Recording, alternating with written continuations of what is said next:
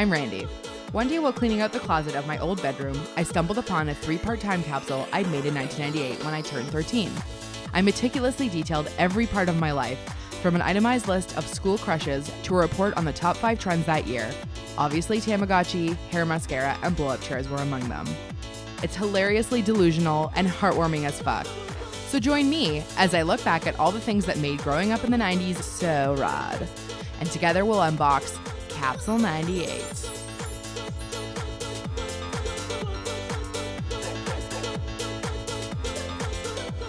So welcome back to the 7th episode of Capsule 98, the podcast that goes inside my brain circa 1998 when I was 13, and the most impressionable. We are and most impressionable, which is relevant to today's topic. We are doing a special live episode, the first live episode ever of this podcast, care of The Gap, and The Gap has brought back the most iconic decade in our lives for the new collection called Logo Remix, which is a collection that is all about bringing back the most iconic logos of the 90s, logos of The Gap in a new collection. So today we are joined by one of the biggest influences in the 90s, whether or not you knew her or not. Her name is Mona May. She is the costume... Woo! She is the costume designer behind... I'm just going to list a very long list of movies that you've been personally impacted by, and you're going to just start crying while I'm talking. She is the costume designer behind Clueless. Woo! Clueless, Romeo and Michelle. Everybody at home is also doing that, right? Romeo and Michelle, Never Been Kissed, Night at the Roxbury, The Wedding Singer, and there are more movies that are not even in the 90s, which were also hugely inspirational. Enchanted, The House Bunny. Like, movies, basically these are all movies that have informed my personal style. So welcome, Mona May. Thank you, everybody. Great to be here. Yeah, so you joined us from LA. How are you finding Toronto? It's cold. But I see fashionable people, so that's what matters. That's good. That's good. Starting... Yeah, I mean, I would like to say that you personally inspired my style without me knowing. How do you feel about that style coming back and 90s nostalgia being so prevalent? Well, I think it's certain kind of 90s that's coming back. You know, it was interesting. We were talking about it earlier. And, Clueless, I think it's more of the stylish 90s. I think that there is some 90s clothes that we may never want to see again. But I think it's the exuberance of just fun. You know, I think the colors and I think it was so much more free when we were wearing clothes then, you know. I mean, there was no internet. There was no Instagrams. We were just kind of... You know, it was true style in a sense. So I'm glad that we can bring some of that back. Mm-hmm. And, okay, so starting at the beginning, how did your journey to costume designing start? Well, I was always a fashion designer since year 5. I was always dressing friends and mom and remaking their wardrobe, drawing, and ended up studying in Europe and New York. Then ended up in Los Angeles, and... bunch of my friends were in film schools, and they were like, hey, do you want to design my little movie? I'm like, sure, I can do it. And it kind of, the rest is history. I love the process. I love the collaboration with the director, reading the script, really finding the characters and, you know, who they are. It's not just about the clothes, but it's diving deeply, you know, to the psychology of the person, which is really fun. And Clueless was interesting enough. I mean, kind of married both of my fashion and love of costume design, you know, in one film, which was quite amazing. How did you dress back then? I was kind of punk rock. You know, I grew up in Berlin, and, you know, I was a little bit hardcore. I think I was more grunge with punk rock than, you know, a pretty girl. And what was your first gig? Oh, my God. I think I worked for MTV when MTV was just starting out. I think Debbie Gibson video is somewhere over there, Run DMC. Then I did a silly show called Just Say Julie that was also on MTV in the 90s. Just weird jobs, a lot of commercials. And then I met Emmy Herkeling on a pilot, which was amazing, you know. And pilot never got picked up, but we loved each other from the moment we met, and really creatively we were completely in sync. And okay, yeah. So getting back to Clueless, so that started. She had the concept and came to you with how much of it formulated? Well, we talked about it. She was writing the script, and she really loved that.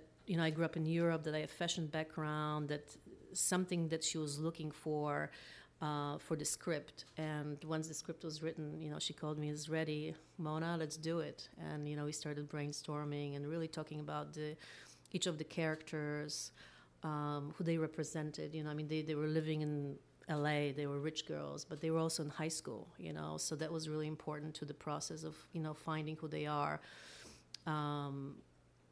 To not to make them kind of like supermodels on the runway, to really make them real characters. That was really important. Mm-hmm. And I think one of the famous lines of the movie is, you're just a virgin who can't drive. And Brittany Murphy later in an interview had said, like, at the time I was actually a virgin who couldn't drive. And so what about a real high school student came through in the movie for you? Versus, these, like you're saying, like these ideal supermodels who were just wearing fashion, and how did you create that real aesthetic? Well, I think, what Amy wanted is that the clothes themselves are kind of like a character in the film. So that was really important, that, the fashion kind of flows through.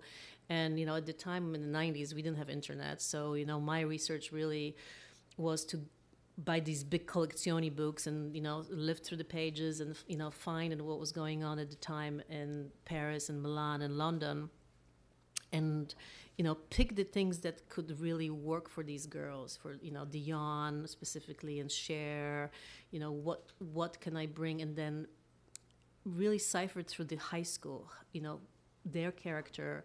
The color palette was very important to Amy as well. We used very little black, no brown or beiges at all. There's none of that in the movie.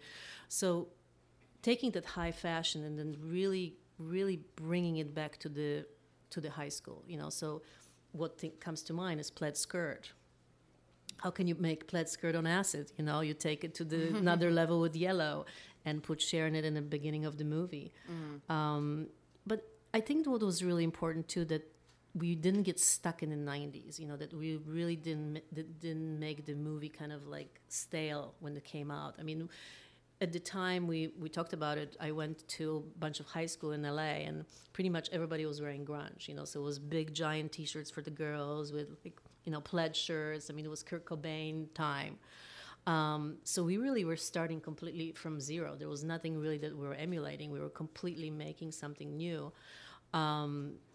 We were really pioneering, mm-hmm. something super fresh, and it was really exciting, And Cher's kind of the mouthpiece of that, like, I don't want to be a traitor to my generation. And there's this, splash of those guys right. in that aesthetic that you're talking about, that exactly. grunge, like, butt exposed, all exactly. that stuff. And she's really like on another echelon. Exactly. Which yeah. I think another echelon is something that's very kind of classic too, something that we all would love. And maybe that's part of the staying power of the film too, that the fashion really didn't get so old, that really there's, we are here at the Gap store, we're talking about how Gap has been around, for so many years, 50 years next year, and how those kind of quintessential pieces really work for everybody. The peacoat, the beret, the plaid skirt, little cardigan, sweater vest. We use so many sweater vests in the movie. Stuff that's kind of our staples in our wardrobes, but also very feminine, very pretty. And that was important in the film, to really make it pretty, to make it girly. There was nothing like it out there at that time. It was just kind of like sad and boring, and we want to bring the girls back. How does Cher, Cher's, the movie entirely is like another level of fashion, but how does Cher differ from the other characters? And did working with Alicia Silverstone sort of change, what role did she have in creating Cher? Well, Alicia was so beautiful. Anything you put on her, you were just like swooning over. Well, she's the leader of the pack. She really is the most popular girl in high school, so she gets the best things, of course. And Dion was so different. So even though she was, on her level, she's so much more funky and weird, and it's a different skin color. So we could really play off that in designing the characters, where Cher is the pretty blonde with her little, kind of prissy outfits, with her little A-line dresses with the cup sleeves, and always everything is matching. The shoes, as Dion was the wild one, and we could use the bright pinks and yellows, and she exposed much more of her skin, and kind of was much more influenced by vintage stuff as well, Dion, which was really great. We talked about kind of how that came about. It's funny that you say that Dion's the crazy one, because to me, like, Amber is that's the all crazy fashion play. Right. Well, Amber was kind of fashion victim. Yeah, that's true. So, although I probably am very inspired by her. Oh, we all were. I know. I mean, my favorite outfit was the Pippi Longstocking with the wire in her hair and the striped leggings, and her body was perfect. We could pretty much do anything with her, and it looked fabulous. And she was such game too. I mean, all the girls really, we got into it. We didn't have a lot of money. We didn't have a lot of budget. It was 8 weeks to prep, and I mean, 60 changes for Alicia Silverstone, 50 changes for Dion, and then the other girls. And I had to dress the extras and everybody else, because nobody wore this clothes. So we had to really create everybody's looks. Okay, I'd like you to clarify something for me. You said that there wasn't a huge budget. I read that the Calvin Klein dress, where the dad asks, what are you wearing, and she's like, it's Calvin Klein, and that dress was so iconic that it was re-released by the brand in 2010. But I read that dress itself wasn't actually Calvin Klein. Is that true? No, it's not true. Oh, it's not true. No. Okay, that's bedroom or. Fake, it was fake actually. news. I mean, I don't think they could release it. It wasn't their dress. Okay. So, yeah. Okay. Yeah. I read that the one that you used was Okay. So that's another question that I have for you. How does it work? Because you were the first mainstream teen movie to really address fashion in such a fashion forward way. What did the fashion industry kind of like? Nowadays, it's so normal for a designer to loan for a music video or whatever. Like, how did they kind of respond, and how did you get before things that or after? look like designer? I mean, both. I mean, nobody knew about us. Yeah. There was no PR firms. Nobody was sending us boxes of clothes. There were unknown actors at the time.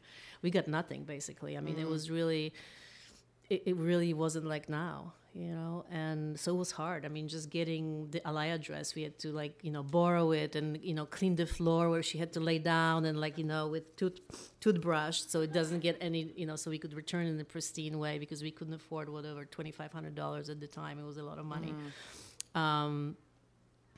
So after, it was really great. I mean, when the movie came out and the timing was right and how it was received, of course, Women's Wear Daily, wrote a huge article. I mean, Karl Lagerfeld, there was articles in Vogue. I mean, things went crazy. Yeah. But it wasn't so before. I mean, I read that Karl Lagerfeld was particularly into the Chanel water bottle and the Chanel cell phone case, which is crazy, because now those are things that are not only, created by Chanel, but created by every brand, like Moschino and every other knockoff brand. So would you take credit for that? Yes. Yes. When they were at the gym, standing by the chain link fence, they had their water bottles and the cell phone holders. So another thing that I read, and now that I'm just regurgitating Clueless facts that I read on the internet to you, so I read that Cher wore 53 different kinds of plaid. Was that intentional, or is that just somebody counting that? I think somebody counting that. It wasn't really my intention to count the plaids or how many. Or you don't have any special feelings towards plaid. Of course I have special feelings for the plaid. Look at me.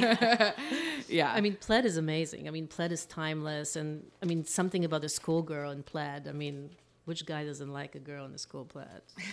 But, again, we were taking it to another level, and I think it was the theme in the movie. I mean, it really were the kind of quintessential things that you would gravitate to, when you were in school, when you were fashionable, like I said, pea coats and stuff like that. That's really just, I mean, I have one. Probably most of you have one. So after Clueless, you went on to you were the costume designer for Clueless, the TV show. Yes. Which is like just a vague memory. And raise your hand in this room if you remember that show. Okay, yeah, there was like some intense like hand raising. Yeah, which is funny because now obviously it didn't really carry through the way that Clueless the movie did. But Right. how did that? Was there a different process there, or was it sort of just keeping that vision going for a TV show? Different process, definitely. I mean, TV is much faster. You know, you don't have the budgets, you don't have the time.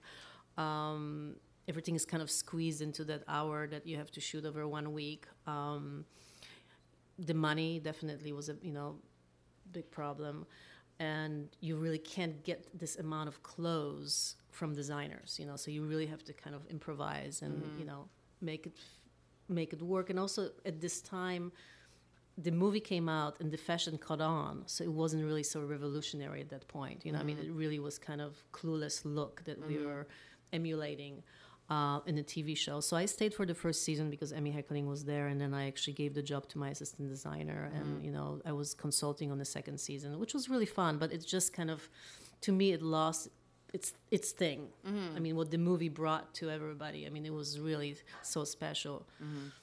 There were cool characters, but it didn't have that momentum anymore. Although that really was the age of continuing a concept on TV. That doesn't really Right. happen in the same way. I mean, and now it does happen with reboots, but it was sort of a different era of creating sort of these strange, like, watered down versions, but still, like, as a kid, you would have been Right. obsessed with it. Right. I mean, it's hard for me. It's hard to not see Alicia Silverstone in that role. I mean, she's just. Although, shout out to Rachel Blanchard. She's Canadian. That's true. She did a good job. Yeah. So you, what was how long before it came out did you create Clueless? I'm sorry? How long before it actually was released in theaters were you working on Clueless? It was a very short prep. It was about 8 weeks. Not a lot of time, not a lot of money. Really, really being as creative as you can to make that happen in that short of a time with that many changes, and trying to create something that's completely fresh and new, I don't know. I think that sometimes kind of not having enough money is the mother of invention too, because in a sense it helped me to create that very fresh look of the time, which was the high end and low end. I mean, we had some of the designer stuff. We thrifted a lot, so we kind of mixed that together, and that created something very fresh. I mean, at the time everybody was wearing either grunge or head-to-toe designer. And that was really cool. That really kind of happened in a real natural way too. But it was a lot of work. It was a lot of work. And, you had actors who also were very young. I mean, Alicia Silverstone was a hippie running around with her dogs and her sweatpants. So we had to actually kind of coach her how to wear the clothes, how to become Cher.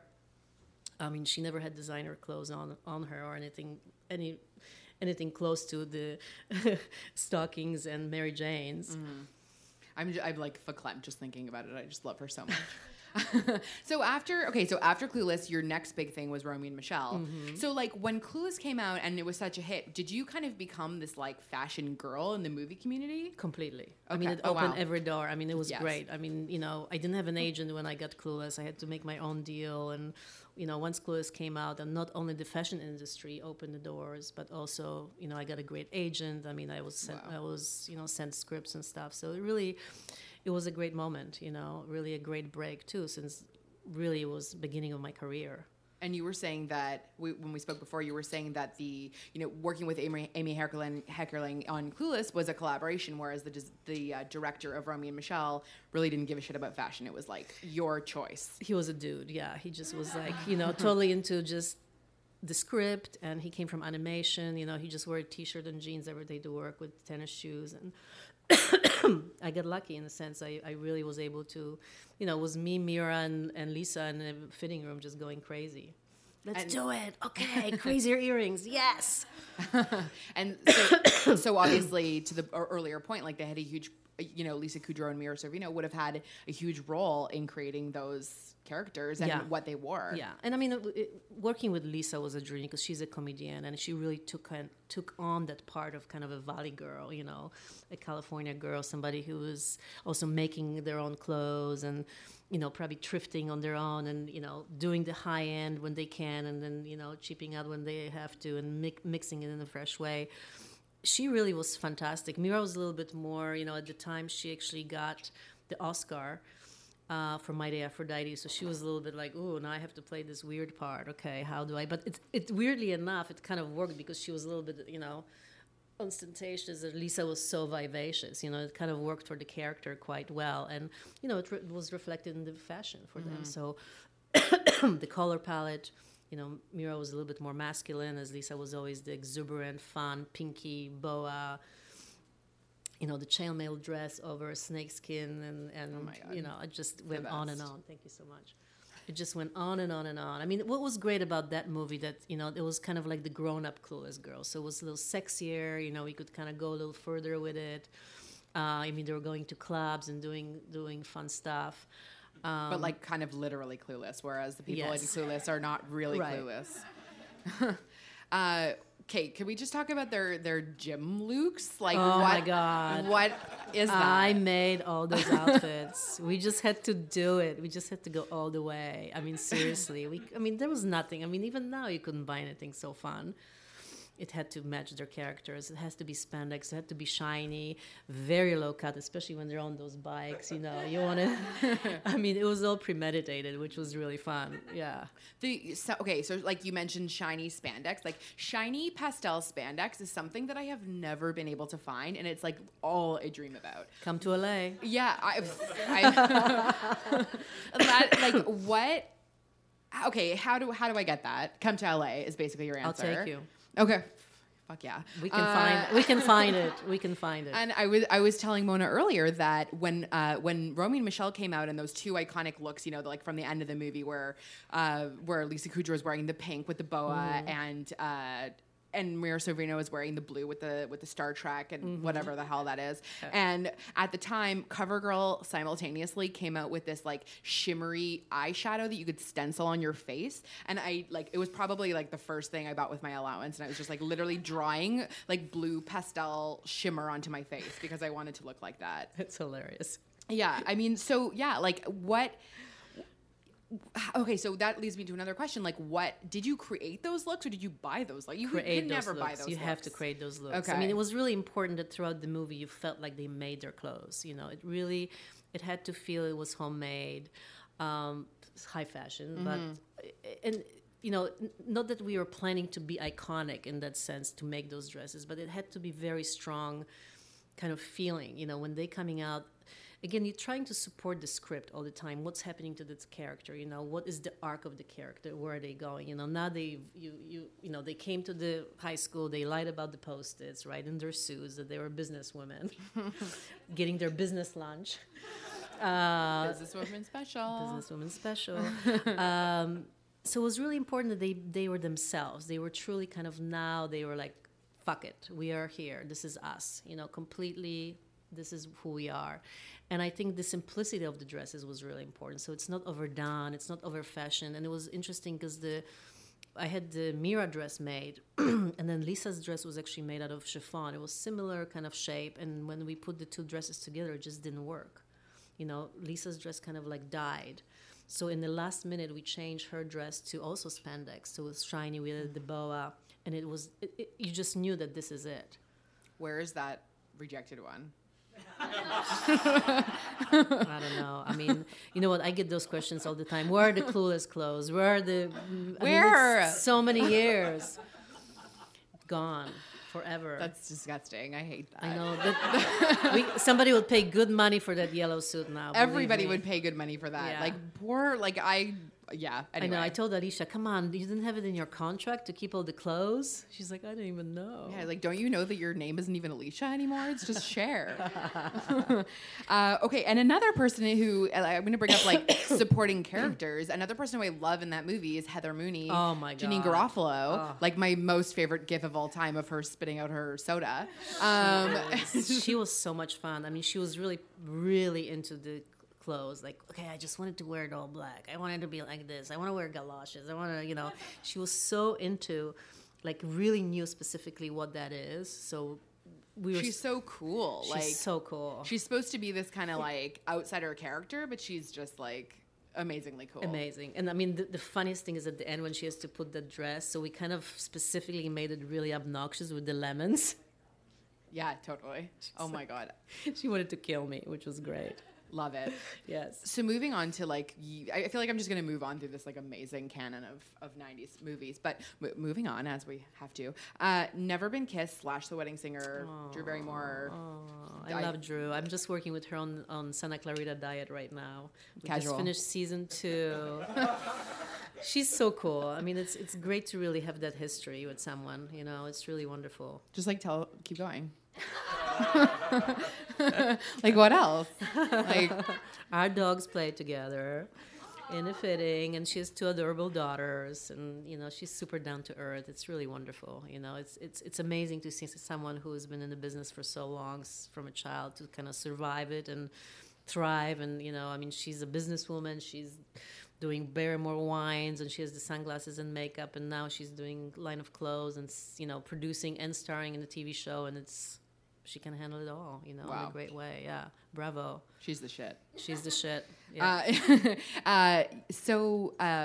One of the things, one of the most iconic looks from Never Been Kissed is sort of when she's wearing that feather boa, like tie shirt, which, you know, in the movie, the whole point of her wearing that is that like she's made fun of and, you know, and everybody thinks that she's such a loser, which is insane because that's like the look. Is that some sort of like, did you guys have some sort of message about conformity? And well, I think, again, you know, as a costume designer, I have to take the whole movie, the whole script under consideration. So it's how is the whole character, what's the arc of character? You know, we begin with her with being a very mousy, ugly girl, very insecure. And then we, you know, take her on this crazy journey to high school, and she has no clue what the high school kids are wearing. So this is her idea of maybe how cool that is, right? And it's so high and crazy because we want to come down from there to the end when she really finds herself and become kind of this, you know, true to herself in the pink dress when she's gonna, you know, waiting for the kiss. So it's important, I think, for me to tell the story with the clothes, you know. So certain things, and it's funny because we talked about it too, like in comedies, you have to be very careful that the clothes don't wear the actor. And then it just kind of becomes way too big, and it's, you know, what's happening? The costume is really saying everything and not what the actor is playing. But in that case, we wanted to go wide. We wanted to go big. And I think the physical comedy of the boa getting stuck in a taxi, you know, the big lemon purse, it's like, you know, the weird hair. I mean, it just didn't go together at all. But that was really what was important, you know. And it became iconic, which is crazy. Yeah, another look that I would absolutely wear. But you know, again, the thing is, we don't think about it when we working, when we prepping, when we you know creating this stuff. It's like we are in the midst of it, just you know brainstorming, and you know how does it, what will be great, and you know fittings are really amazing. I mean, that's kind of something that I love in my process of designing, is because that's when truly something comes to fruition. You know, you can have all these ideas, what you're gonna do, and you know beautiful boards that you make and tear sheets and stuff like this, but unless you have the clothes in the room and the actor is trying it on, that's when you can figure out what's going to happen. You know, it may on some other body, or maybe somebody super tall, that whole outfit could have been just crazy, you know, turned into a drag queen or whatever, but it just really worked. Also iconic, of course. But it's just pretty amazing in the fitting room when it happens and it's right. It's really beautiful moment. You know, you really know that this is right. The director is there, the actress is there, you know, I'm there, and it's like it's palatable that it's happening. And that's really cool. That's something that in my process is really, you know, makes me happy. And another thing that you were saying is like at the time you obviously didn't know like what these decades would become, but interestingly with The Wedding Singer and with Never Been Kissed, you're kind of toggling back and forth between like 80s and 90s, you know, like young kids in the 80s and then, you know, current day in the 90s. Right. And how do you like, was there any conscious decision about approaching a decade in a certain way? Well, I think that, you know, everybody has their own point of view. So that's my point of view, you know, my filter. And I think that's kind of my filter on all of these movies, you know, how I perceive fashion. And then I turn my perception into the script and into the characters. You know, I think that you kind of see the through line of you know, what's the Mona May look in a sense. You know, I'm very girly. I'm a feminist in a say. I'm exuberant. I love color. So all of that is always taken under consideration. You know, certain things that I don't like or I like that I would show in the 80s or 90s, and some things that I really personally decide not to because it doesn't really please my aesthetics, you know. So I think that's how I make the decisions, you know, definitely based on script, but that's, you know, then my personal preference. And another really, you know, I mentioned before Heather Mooney from Romeo and Michelle. Another thing that you do really well, and you've done this across many of your movies, is create that like bitchy popular girl look. And they always have this like, you know, prissy pastel, like it's in Never Been Kissed, it's Right. in Romeo and Michelle, like House Bunny. Yeah, House Bunny. Yeah. Oh God, let's get to that. Yeah. I mean, do you like? How do you make someone like hot but hateable? I don't know how I do it. I have no idea. Maybe it's like in my nightmares, I see them and I'm like, okay, but I'm going to make fun of you somehow. It's like an ultimate revenge. I think so. You know, I think it's the actor, it's the script, it's what's happening. It's really, you know, it's the skin tone, it's their body, it's everything that, you know, what are the other actors are wearing. I mean, in movies like Clueless and, you know, Romeo and Michelle, you always have to take into consideration what the other girls are wearing and how do you know, put it together that it's pleasing aesthetically when they're in the scene and where are they and what's happening. So it's a lot of things you have to work with, you know. I mean, what couch are they going to be sitting on? And, you know, all that information has to get filtered down to me. And sometimes I'm the last one to hear that, you know, the couch got changed to green and somebody was wearing green. So, I mean, I think that's part of being designers, being on your toes and really being adaptable. You know, you can't, you want to have your vision and you want to fight for it, but at some point it has to be liquid too, because you have no control. It is a very collaborative process, you know, to the end. I mean, to the end when you see the movie and things could get cut out that you just loved or it was the best and you're like, oh, you know, we worked so hard on this dress. Or, you know, in a sense, like in Romeo and Michelle, when we kind of were I was designing the dress for Lisa and then we looked at it and just went, oh, that's not really working. So how do we now adapt it? You know, what would be better? And you dress I mean, the biggest, you know, the main characters of the movies that you've done predominantly are women, except for Night at the Roxbury, a criminally underrated movie. How was it to create for Chris Kattan and Will Ferrell, who are, you know, as you mentioned, they move around a lot. They're like physical comedy as well as like coming out of their mouth. But how do you create that look for men? Well, again, what was great about that movie, Amy Heckerling, the director of Clueless, was involved in this film, which was really great. So she had personal interest in the film. But it was like my Clueless girls, but the guys, you know. I mean, in a way, it was. We had a very specific color palette that we didn't want to do dark colors because they were always in clubs. So the suits became kind of, you know, bright night looks for them. They did move constantly, so, you know, when we started doing the fittings, the stuff was ripping, so we ended up doing stuff out of like stretchy materials that I found in I think, where was it from? Like the Japan or somewhere, you know. So it was like, it's funny, but they had to be tight. Everything had to be very tight. And what was fun too, when you're working with guys, they kind of don't really know about fashion. So you have to kind of teach them, you know. Those guys were comedians. They didn't really wear this kind of stuff before. So it was great, that, you know, the sheer tops. Oh, I mean, my best moment on that movie was when I had to make those underwear. They went to the beach. So I'm on my knees, like, you know, trying to make, because they're like, show more cheeks. So I'm like, you know, cutting with the scissors going, okay, this is the weirdest moment in my career right now, you know. But that's, it's so different to work with comedians too, because they don't take themselves so seriously, and they just will go for it. They'll make themselves look weird. There is less vanity in a sense, which is so much more fun for a costume designer. You can just kind of go out there and be crazy. That's how Lisa Kudrow was too. She's like, yeah, let's do the cherry earrings and cherry necklace, and nothing was stopping us. Oh my God.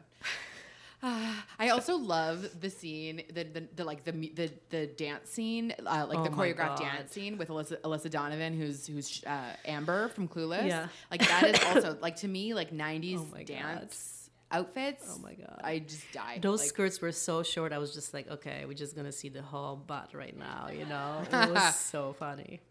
And so recently, more recently, not 90s, still actually a decade ago, shockingly, you did Enchanted, which is another personal favorite. Like, you basically just made all my favorites. I didn't dress Madonna. Yeah, you didn't dress Madonna. That would have been the only thing that I would have just died happy tonight. But yeah, Enchanted. Like, how is it to do completely? That's the other end of the spectrum. Like doing fantasy and Disney. You're not buying clothes. You're not creating sort of real life clothes. How did that process happen? It's a designer's dream. I mean, to really be able to reinvent iconic Disney characters, wow, and kind of give them new life, and go and research in a Disney vault, and see the drawings from 1950s and 60s of princesses, and have the time, 6 months of drawing and making the fabrics and fittings, and working with, Amy Adams was just unbelievable. When she put the kind of the first pattern of the big dress, we were just like, oh my God, this is going to be amazing. And also what I loved about that movie too is that it was animation and live action, and that was very interesting. And I did a little bit of CGI design on Stuart Little, where I designed all the mouse clothes as well, which was really fun. So this was a little bit different of a work, because we went from 2D animation to live action. But what was interesting is taking these kind of cartoon characters, like princess with the tiny waist and the big sleeves, and then having to make it in live action, So then you have a skirt that's just humongous, that weighs 40 pounds, and 100 yards of fabric was taken to make it, and here's Amy Adams running around, in the Times Square and coming out of a manhole, and we have to have 11 of these dresses, but it's really a dream to be able to truly create like that. The best part of that movie is when she has to clean the apartment, and she just how do you clean? And opens the window, and she's just like, ah. And then her dress and skirt becomes into an apron, of course, magically. That movie is so funny. Another comedy, The House Bunny. Please tell me about the Playboy Mansion. Oh my God. Anna Faris is just the best. At that time, she had the most killer body I ever worked with. My God, it was amazing. The only thing we had to do is give her a little bit of enhancement in this part, but it was truly dressing like a Barbie doll. She was so perfect. And she's supposed to look like a Barbie doll, so and that she's works. Supposed to, yes. But again, a great script, a great characters to play with, and it was very interesting because the writers were actually writers of couple female-driven comedies, and they were very involved in the process of costume, which was really interesting. I never worked with writers that closely. They did Legally Blonde, which was, good. We liked that movie. Fine, Yeah. But it was really fun because, everything about that movie could have been very mean. And this is what we really didn't want it to do. We wanted, again, that she's lovable, that she's super cute, that she's adorable, that she's just really just doing it from her heart. She doesn't know any better. And, having Emma Stone and Rumor Willis and, kind of a big ensemble was very challenging because I had to do 3 different looks on them. So first we, meet them kind of ugly and, very completely not into fashion. Then, she does the makeover on them. So now we have all the 7 girls that I had to completely do into a Playboy makeover into the Playboy bunnies. And then the third transformation was when they finding themselves and who they are, So again, the arc of the film and where do you go with it? So the house bunny look was like crazy, exploding with colors and sexy tight clothes. And then in the end, they again like had never been kissed, and they found themselves. They were kind of normal girls, if you can say normal for those girls, but they were just who they are, And that's what's so cool. I mean, I really love doing the female comedies and female-driven pictures because I really get to kind of show the girls it's okay to be who you are. It's okay to be whatever shape you are, and I think it's really important now more than ever, that you can follow your own path and you don't have to, have the Kardashian face makeup, and you can just truly be whatever size you want to be, and you can have your own personal styles and be kooky or be simple, and that's really important in my work, and I want to bring the girliness back. I really want girls to have fun and dress up again, and you don't have to be slutty. You can really truly be just a girly girl. Or you can be slutty. You can be slutty, of course, but I think that that's all like too much in our faces too. I'm kind of like the big butts and everything that's kind of happening. It's like enough already. Like, do we have to?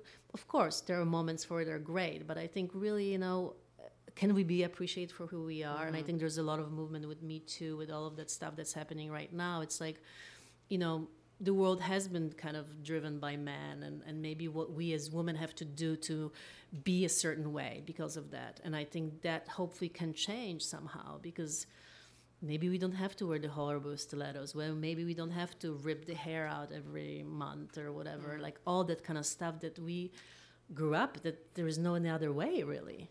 And I think ageism and all that stuff that's in Hollywood. I mean, women at a certain age that, you have gray hair, or, you're no longer really valuable because you're not looking a certain way. Men can look great in their 60s and, still be called sexy, but women cannot. And I think that's changing too, which I think is beautiful. And I think that, I hope that I can continue kind of bringing that work and that awareness to everything. And I mean, we were talking about the Gap brand, and I think that's what's behind that is really important too to them, that really bring that kind of self-awareness and happiness, and how do you feel about yourself and who you are, that you can really be anyone. You can be any color, you can be any size, and I think it's really important. Maybe it's not for our generation yet, but maybe for the future generation, that they have it much easier, that they don't really have to struggle with that kind of constrictive things that we have, I mean, really, we have to put the makeup, we have to put the push-up bra, we have to do high heels, we have to do Spanx. I mean, we have to do all of that stuff. It's like, whoa,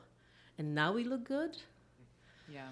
So, I mean, that's why I love Drew Barrymore. I work with her, and she's a hippie. She runs around, with no makeup and her dogs. And Alicia Silverstone is a vegan, and she's, like, really promoting the saving animals and writing books about, healthy eating. And it's like, those are the girls that we, really should be looking up to. And I think that it's great that there's staying power, too. Mm-hmm. So what's up next for you? I don't know. I'm reading a script about Milli Vanilli. That would be fun to do. That would be really fun to do. If you had to pick one character across your canon that really represented you, who would you say that was? Me? Yeah. One of the characters that you dressed. I don't know.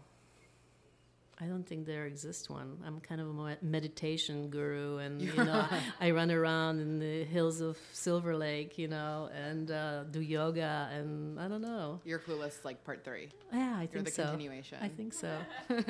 So at the end of every episode of my podcast, I do something called the Bring Back, which is inspired by a list that I created in my time capsule of all my favorite things at that particular time. If you were to bring back 3 things from the 90s that aren't currently back, what would you bring? Fanny pack. Yep. I love fanny packs. So practical. But it has to be fabulous. Plaid, for sure. Berets, I love. Yeah, those are back. Yeah, I love berets. I was in Berlin right now, and so many girls were wearing berets. I was like, yes. Why LA is too hot for berets? I need to make them out of cotton.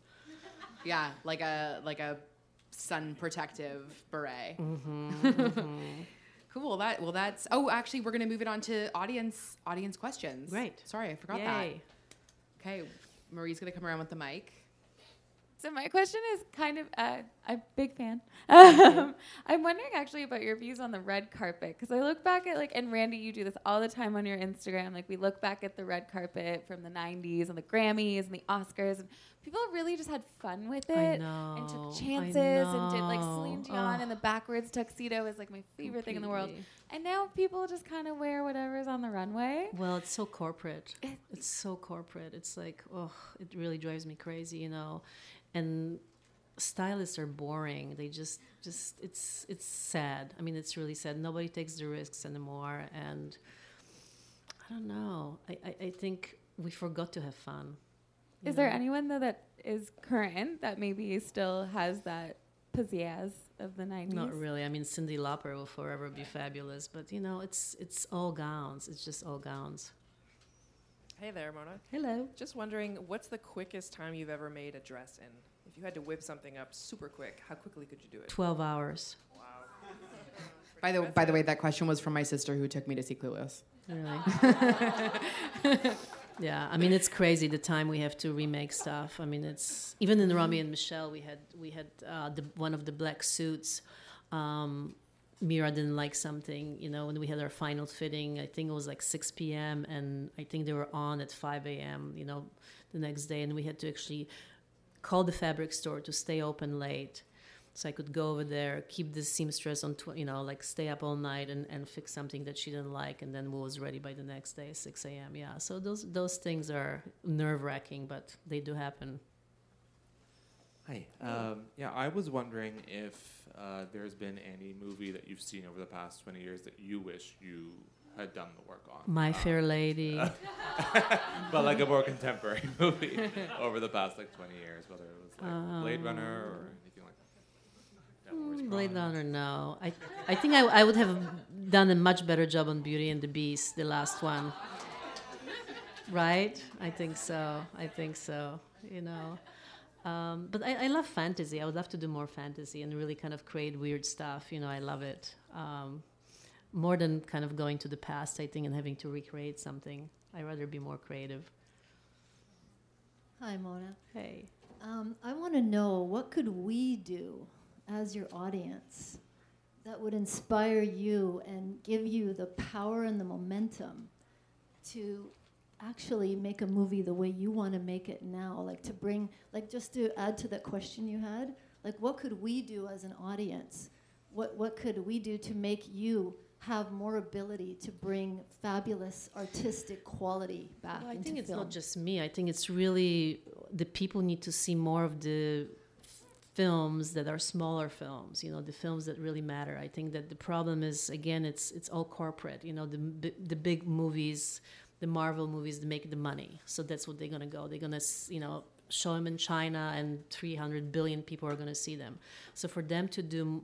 It doesn't even, it's not monetarily, they don't get money back when they're doing romantic comedies. I mean, we talked about it. It's so sad that it really, the way that you pitch movie these days, it's not I have a great script. Mm-hmm. It's this actor has this many points in China. So it's a completely, it's disjointed process. It's not about creativity anymore. And I think that as audience, we have to ask for these sophistications of things, that we can't just be satisfied with the stuff that's mediocre, and I think that's happening more and more. It's these shows that are popular and you're going, why? Who is watching it? But that's what sells, and they're going to make more of it. So I think, really looking at the indies and I mean, Lady Bird, I think it's a fantastic phenomenon. I mean, this is great. It will make more of those movies, and it will also bring more female directors, because now they're okay, they are bankable. They actually can make a movie that's going to be, an Oscar-nominated film. So that's I think the change that can happen. It's really it's being sophisticated in a way and making the choices that are better for everybody. I think the easy way out is that's where we end up in this world, that we just don't really want to pay attention. We don't want to hear about things. So I think we have to be super aware What do we want, and how can we bring that change? But making the right decisions. I mean, it's everything from not drinking from plastic bottles. It's all that kind of stuff. I mean, They're going to say not drinking. No, They're going to say not drinking. drinking from glass bottles. Yeah, from glass bottles. Any other questions? I have 2 questions. Is that okay? That's cool. Fire up, yeah. Okay. I think Hi, I'm answering for you. I have 2 questions. One is, what is something in your kit that you couldn't live without? And another question is, what are some of your advice for people who are trying to break into costume designing? Okay, I can't live without my scissors, good scissors, because I like to cut things. And make them, fit Shorter. better, shorter, change the sleeve, and double stick tape. So it's like, okay, I gotta fix it. Something is showing. And safety pins. Safety pins, I love. There's black safety pins, which are really amazing because you can't see them when you pin things.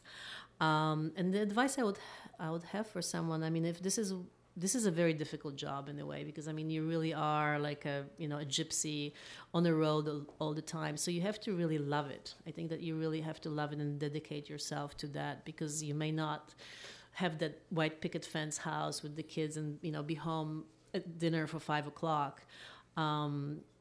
But I think if you are really creative person and this is the path you want to choose, I think start assisting and start being an intern, find out who is the designer and reach out to them. I mean, I get emails through my website and people say, I love your movies, your movies made me want to be a costume designer, can you help me? And I mentor people, because this is something, it's a passion. I mean, if it really is something that you want to, be on set for the 14 hours and you want to be the one that brings the coffee in the morning, and that's how you're going to learn and grow and, be part of the team and then advance, because this is I think the best way to kind of connect with people that you love their work.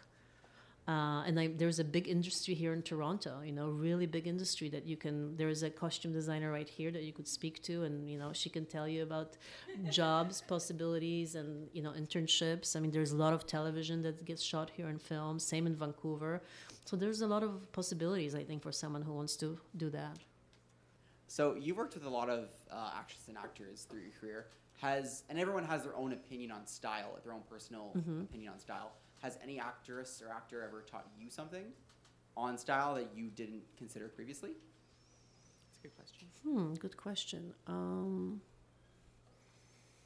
I think they've taught me maybe of a process, and how they do their process. I did a movie with Nicole Kidman, and it was one of the best learning experiences with her because she was so professional and so into the character. She came into the fitting. The movie was called Just Go With It with Jennifer Aniston. And it was a very comedic part, but she was very, it was a high-end clothing. So we flew to Nashville and, I was nervous and didn't really know what to expect. And she walked into the room and she knew the character. She knew the scenes.